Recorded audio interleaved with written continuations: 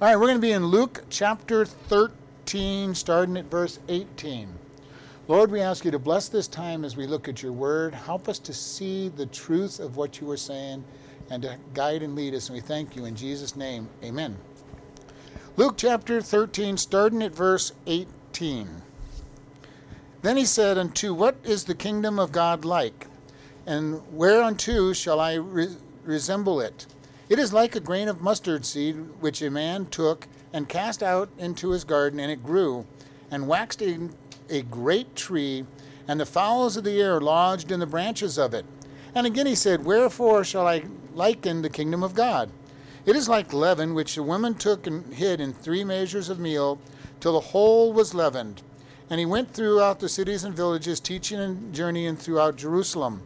Then said unto him, Lord, are there few that be saved? And he said, strive to enter into the strait gate, for many, I say unto you, will seek to enter in and shall not be able.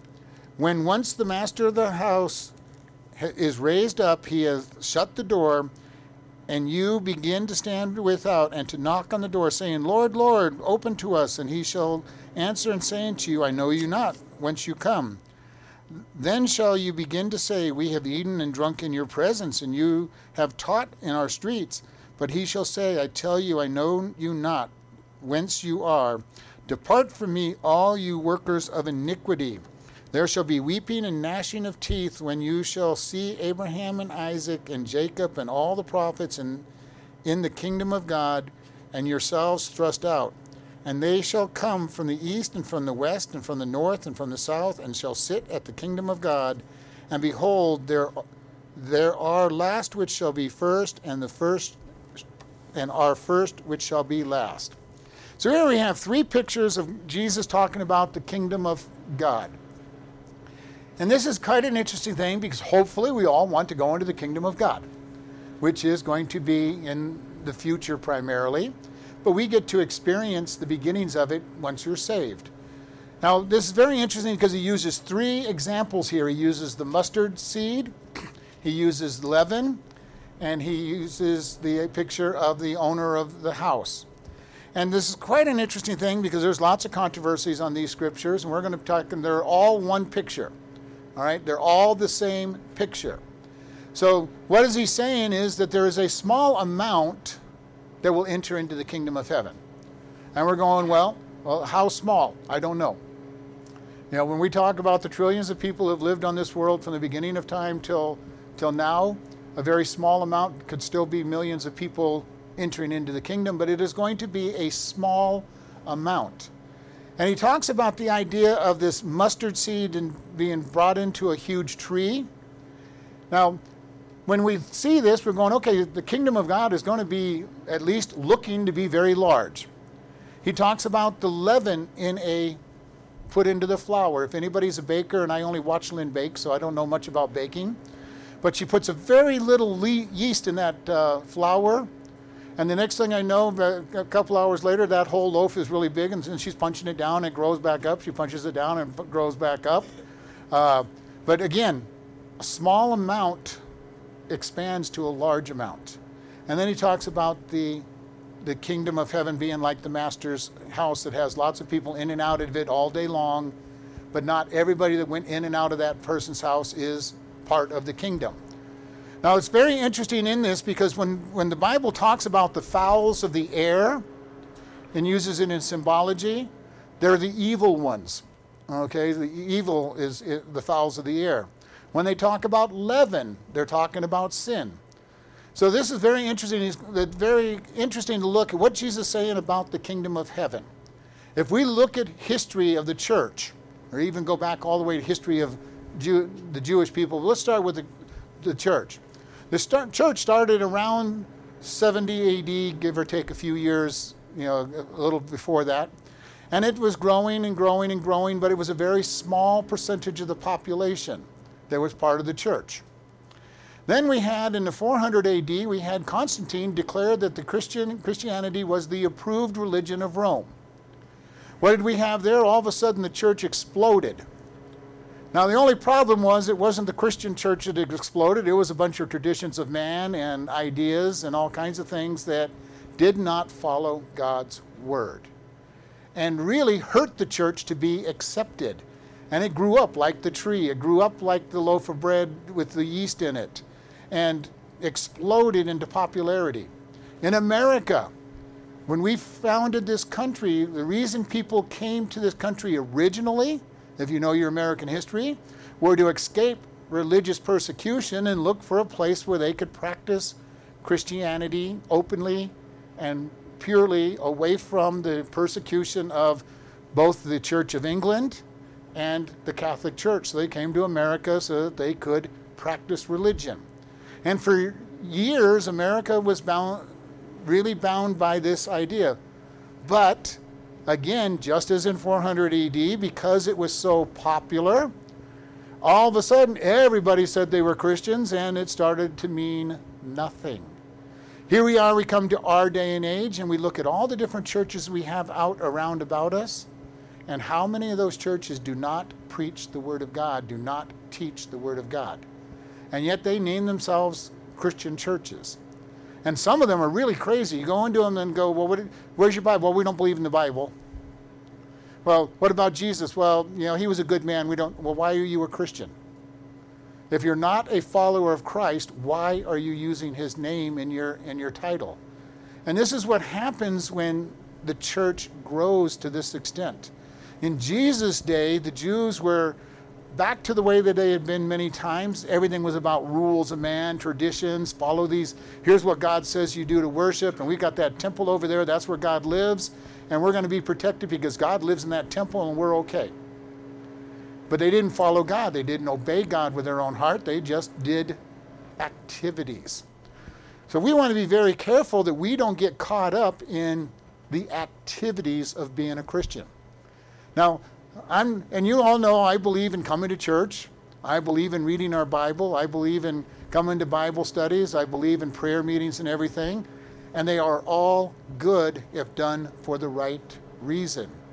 But if I'm doing them saying, look at me, I'm a good Christian because I come to church when the doors are open, I read my Bible every day, I pray every day, and I'm just ticking off the boxes saying, look how good a Christian I am, you're on the wrong process.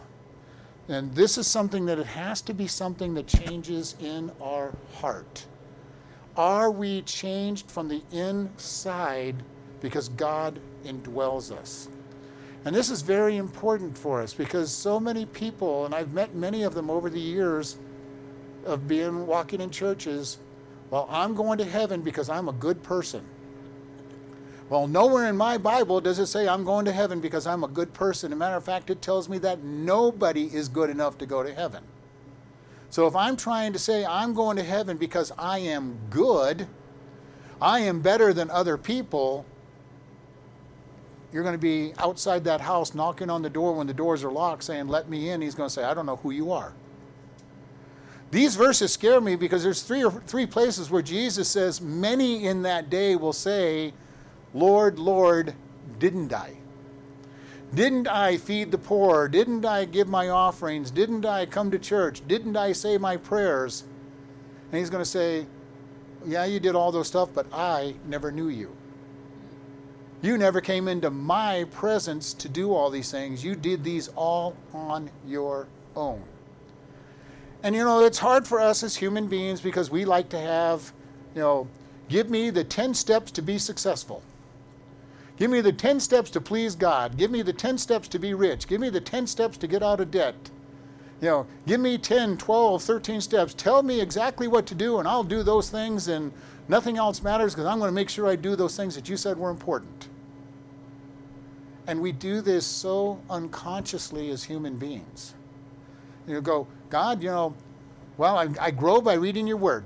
And unfortunately, oftentimes we'll do this so subtly. We get saved, we want to be in church. And we want to read our Bible, we want to pray. And then slowly it starts being, I have to pray, I have to go to church, I have to read my Bible.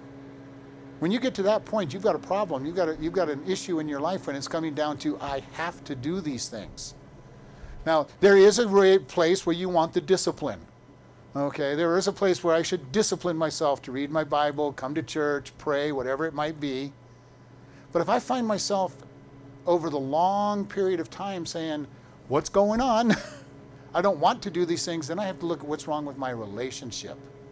And this is very important for us, and this is what Jesus is saying. What is the kingdom like? He says, it is my work. It is where I am at.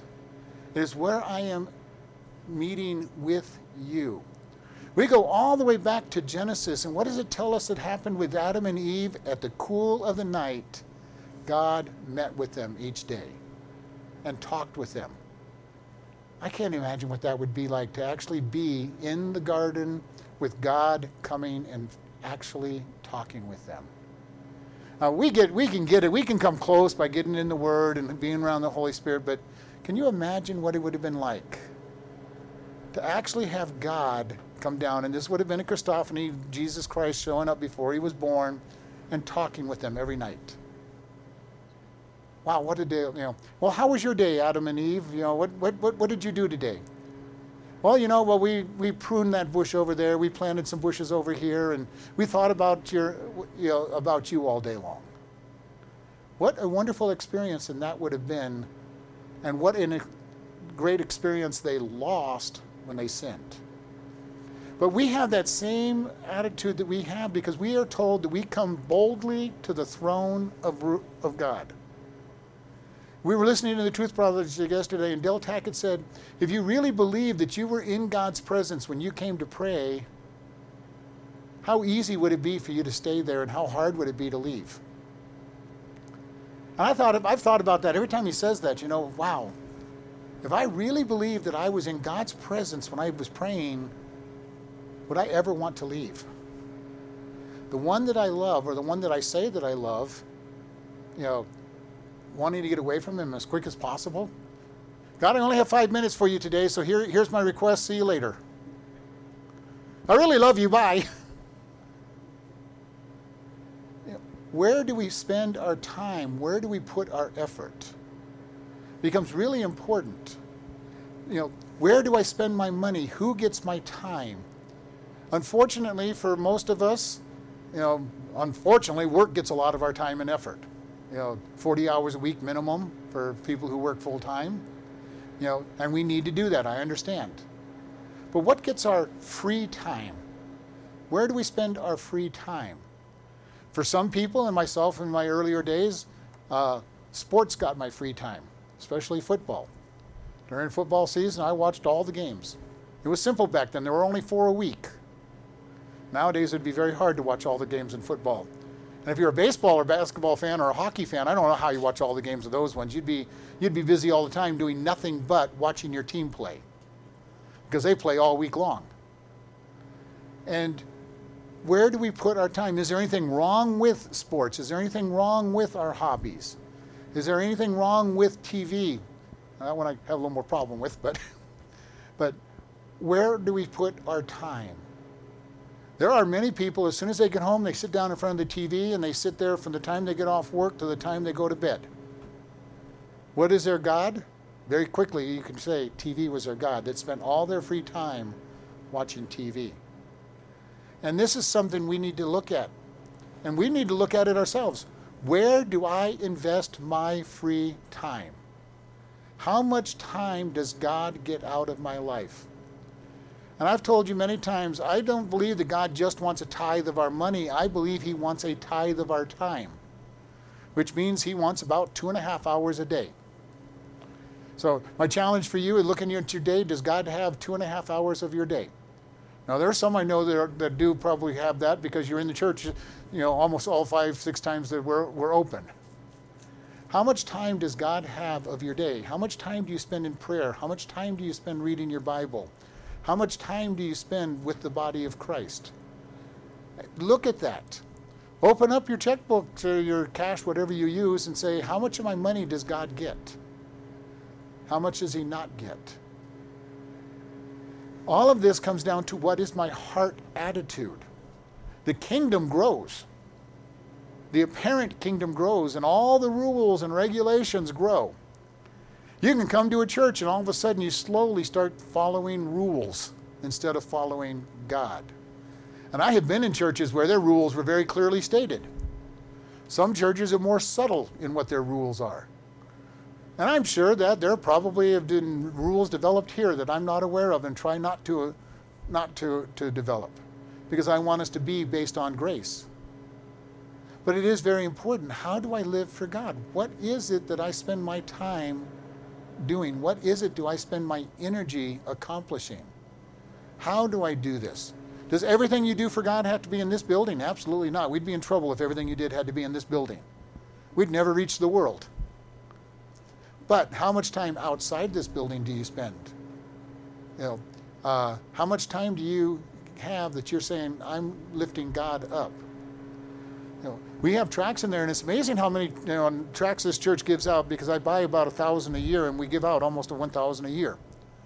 We buy these pens 1,000 at a time, and they get gone every year. So you all are doing a good job doing something to pass out.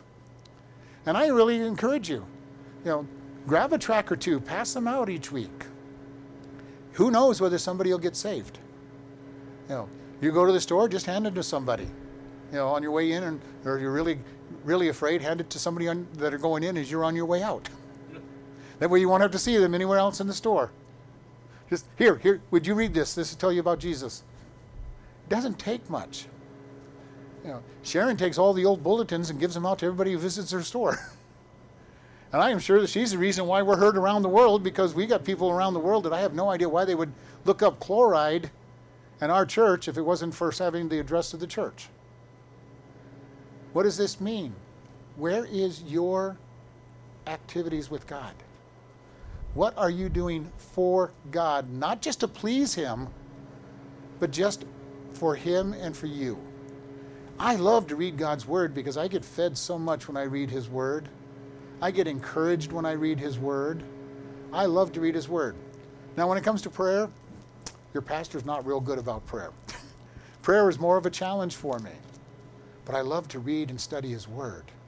I do pray. I do lift everybody up. I do encourage. But prayer for me is difficult.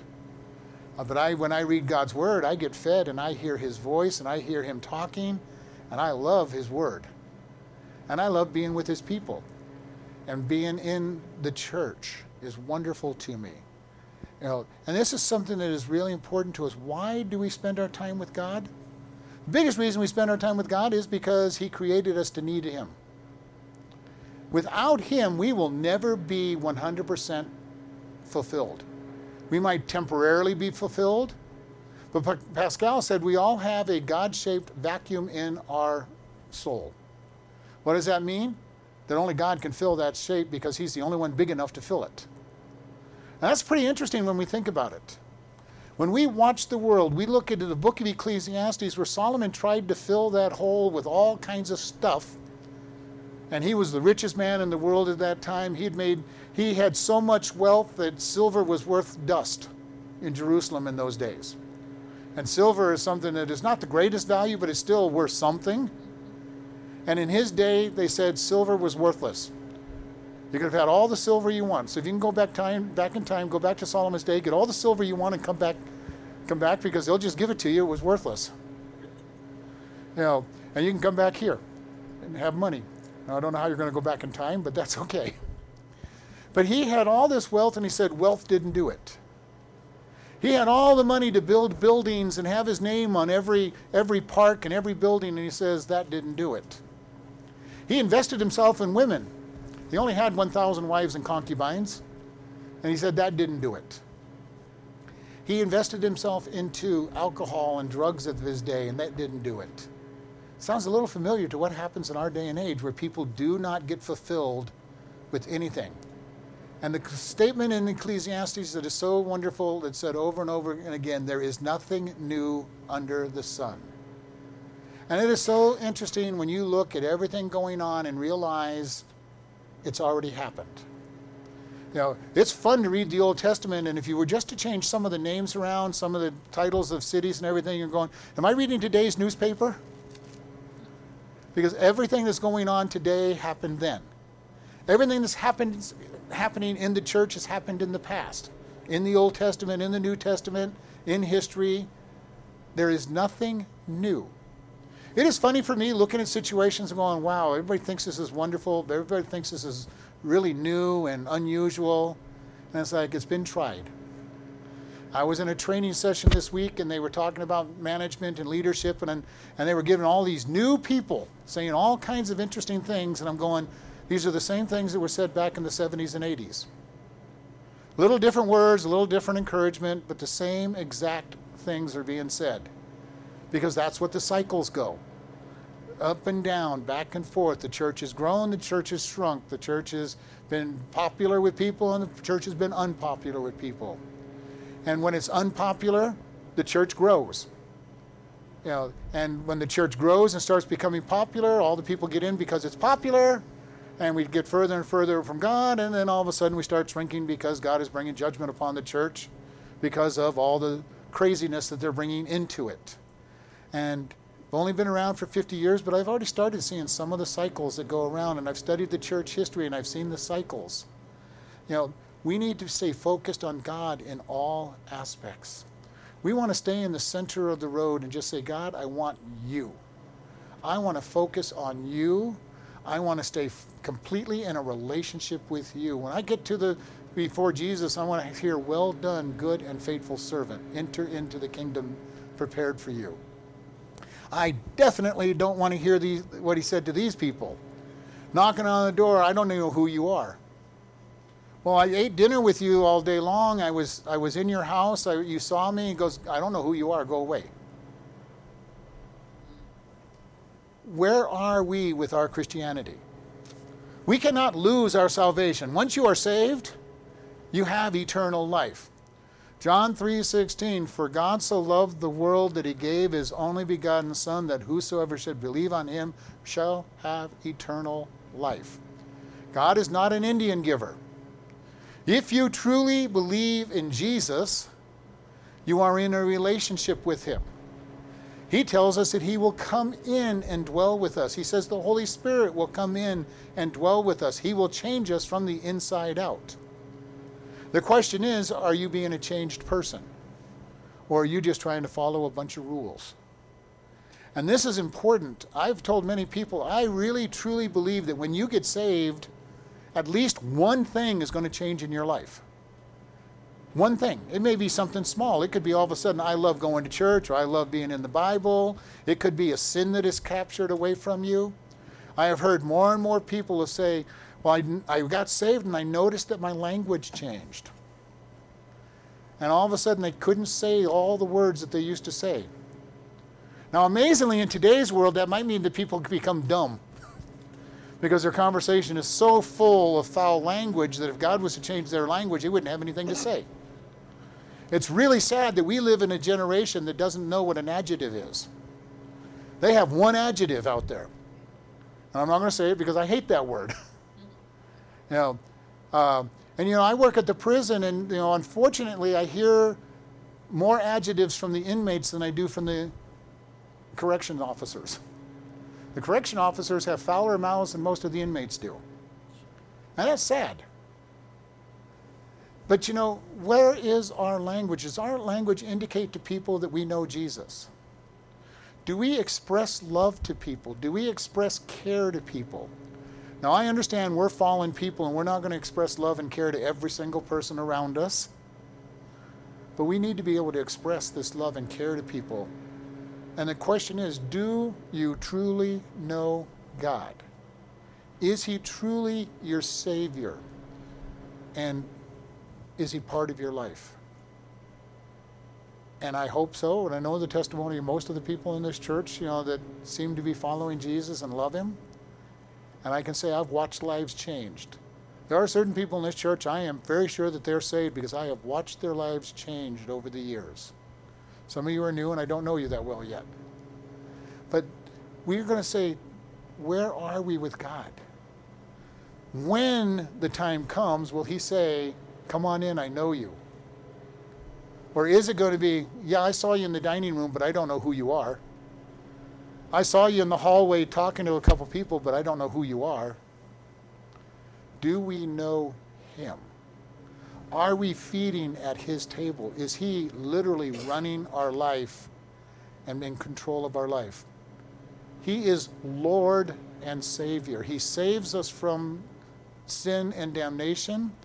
But then he says, I am to be Lord. Now, we in America have a hard time with the word Lord. Now, he is my master. He can tell me what to do. What are we in America? We are self-made people. Nobody tells me what to do. Now, unfortunately, we tend to bring that into Christianity a lot. I'm a self-made person. I pulled myself up by my own bootstraps, and I'm not listening to God telling me what to do because I am a self-made person. If you have that attitude, you've got a problem. He is not Lord. And I would be wondering at that point, do you really know him? My understanding of him, just as we sang, I must tell Jesus. Do you really tell him what's going on and what's going on? You know, when you're having a hard time, do you go to Jesus? God, I don't even think it's fair. Be blunt with him if you need to. God, I don't think it's fair that you're putting me through all these troubles today. He's got broad shoulders. He understands. Now, he might remind you that he's in control of everything and that there's nothing new under the sun, that nothing is going to come upon you that is not common. He might remind you, my favorite verse, that all things work together for good for those who love God and are called according to his purpose. You know, my understanding when I complain to God is, God, I really don't see how this is going to happen. I trust that you are going to make it good, but I don't see how it's going to happen. Help me to endure. Because it gets hard sometimes. It gets very hard sometimes to look at what God says is going to be for our good and go, man, God, I've been under a ton of bricks for 3 years now. When are you going to take this ton of bricks off and do something good? And he goes, I've got it under control. Do we really understand how much God has under control? He has everything under control. There is nothing that is ever going to surprise God that happens to your life. And I've said it several times, the word you'll never hear from God, he'll never be saying, I didn't know that was going to happen. We didn't know it was going to happen. We're surprised by what happens. We're irritated by what happens. But you know what? God is never surprised. He knows the beginning from the end, and he knew it before it ever happened. You know, and this is the amazing thing. He knew everything that you and I were going to do before creation. Before he even started anything, he knew what we were going to do. And we're going, wow. You know, when we think that God has lost control of everything going on around us, he hasn't. And you know what? He doesn't care if we think he's lost control. He's just standing there and saying, I'm still in control. Are you going to trust me? And that is hard. This is why we are encouraged to have faith like a child. The child trusts his parents, at least early on, to take care of them, to do what needs to be done. To be able to jump off of the diving board into the deep end of the pool and be caught. To be challenged to get on that bike and to ride that bike that they're afraid to ride without the training wheels and hope that mom and dad is going to catch them if they fall. When God puts us into situations, he's saying, I want you to have faith that I am in charge. I am in control. And the problem is, so many times we want to be in control. God's sitting in the driver's seat saying, I've got this. And we're saying, well, God, we're coming onto a curve. Let me help you make this turn. You're going a little too fast or too slow for me. Let me get the pedals. You know, have you ever had somebody try to do that to you in a car? Maybe some of you remember the days of driver's ed when they had actually two sets on both sides, and you're trying to do something and the driver's ed teacher's trying to do something. You know, and it's like, hold it, nothing's going on. We need to make sure that God is in control, and we are just stepping back and saying, God, I want to do what you want. I want to follow you in where you want to go. Is it easy? No, it's not easy. It's a learned event, and the more we practice it, the easier it gets. But we need to learn to just trust him. And we sing a song, Only Trust Him. You know, do we truly trust him? When we sing some of these songs, and I think, you know, are we listening to the words of the songs? Are we really listening to what is being said? I try to be very careful on songs that we sing in the church to make sure that they are good biblical songs that lift up God and to teach something. And I'm hoping you're listening to words of the songs, because these are very powerful. Songs can be very powerful to help us understand things, because God wants us to fully understand him. He fully wants us to trust him. He fully wants us to put all of our being in him and make him Lord and Master. And the thing about that is to let him be Lord and Master and be obedient, you know, and just surrender. And it's not easy sometimes to surrender, especially for us Americans. We have a big problem with surrendering and giving people authority. If you've ever managed people, you know that that's a problem. If you've ever listened to people talk about their work situation, you know it's a problem. You know, how many times do we complain about our government? Worse yet, how many times do we complain about God? God, why are you letting these things happen to me? Why are you letting these things happen to this individual who seems to love you as well? We need to be very careful, because God has a plan always. Always has a plan, and we need to learn to trust his plan. Even when it's difficult to trust his plan, because he knows what's coming. He knows why he's doing things in our life. Now, I understand, because believe me, I'm in the same place. Sometimes it's very hard to trust him when you're going, God, we're headed at 100 miles an hour to a brick wall over there. I don't see how this is good. You know, and he goes, well, that's not there, and that's not there. I've got a ramp, or, you know, he's got a way out of it when we don't see it. And he's got a plan. And our job is to learn what his plan is and trust his plan. Not even learn what his plan is, but to trust his plan and allow him to do with us what he wants. How many times have we seen people who seem to have had everything taken away from them, and yet they go, thank you, God, that we weren't home. Our house burned down, and thank you that we weren't in the house. You know, maybe you've been driving down the road and you had a flat tire, and then you found that there was a 12-car crash ahead of you. You were irritated while you were changing that tire, but then you were thankful when you saw the answer. Now the problem is, we don't always see the answer. We may not see the answer of the why until we get to heaven, and God shows us from a whole different perspective the whys behind our life. We do not know how many people have come to Christ because of what they have watched us go through with God. And I give this example not because I'm anything special, but I've given this example. There was a time that I was 6 months on crutches with gout. And believe me, after 6 months on crutches with gout, I was complaining to God a lot. God, I don't understand how this can be for good. I really don't understand how being on crutches for 6 months is good. How are you getting any glory out of this? And about a year later, somebody came to me and said, you encouraged me by being so faithful while you were in so much pain. The good that comes out of what God is doing in our life might not be for us. It might be somebody just watching you and saying, they've got something I want. They have a relationship with a God that keeps them going when all things are tough. I want what they have. And we may not ever hear about it till we get to heaven. And we hear in the testimony from them, I'm here because of what I watched you go through. Thank you. So do not believe the lies of Satan that what you're going through is worthless. Trust God. He has a plan for your life. Can I tell you what his plan is? Absolutely not. Can anybody else tell you what his plan is? Probably not. Will God explain his plan to us? Maybe, maybe not. Usually not. He just says, trust, I have a plan. We're going this way. Turn this way, turn that way, go this way. And you know what? I love the fact about his verse is, he says that all things work together for good. Not all the things you do that he says that you're supposed to do.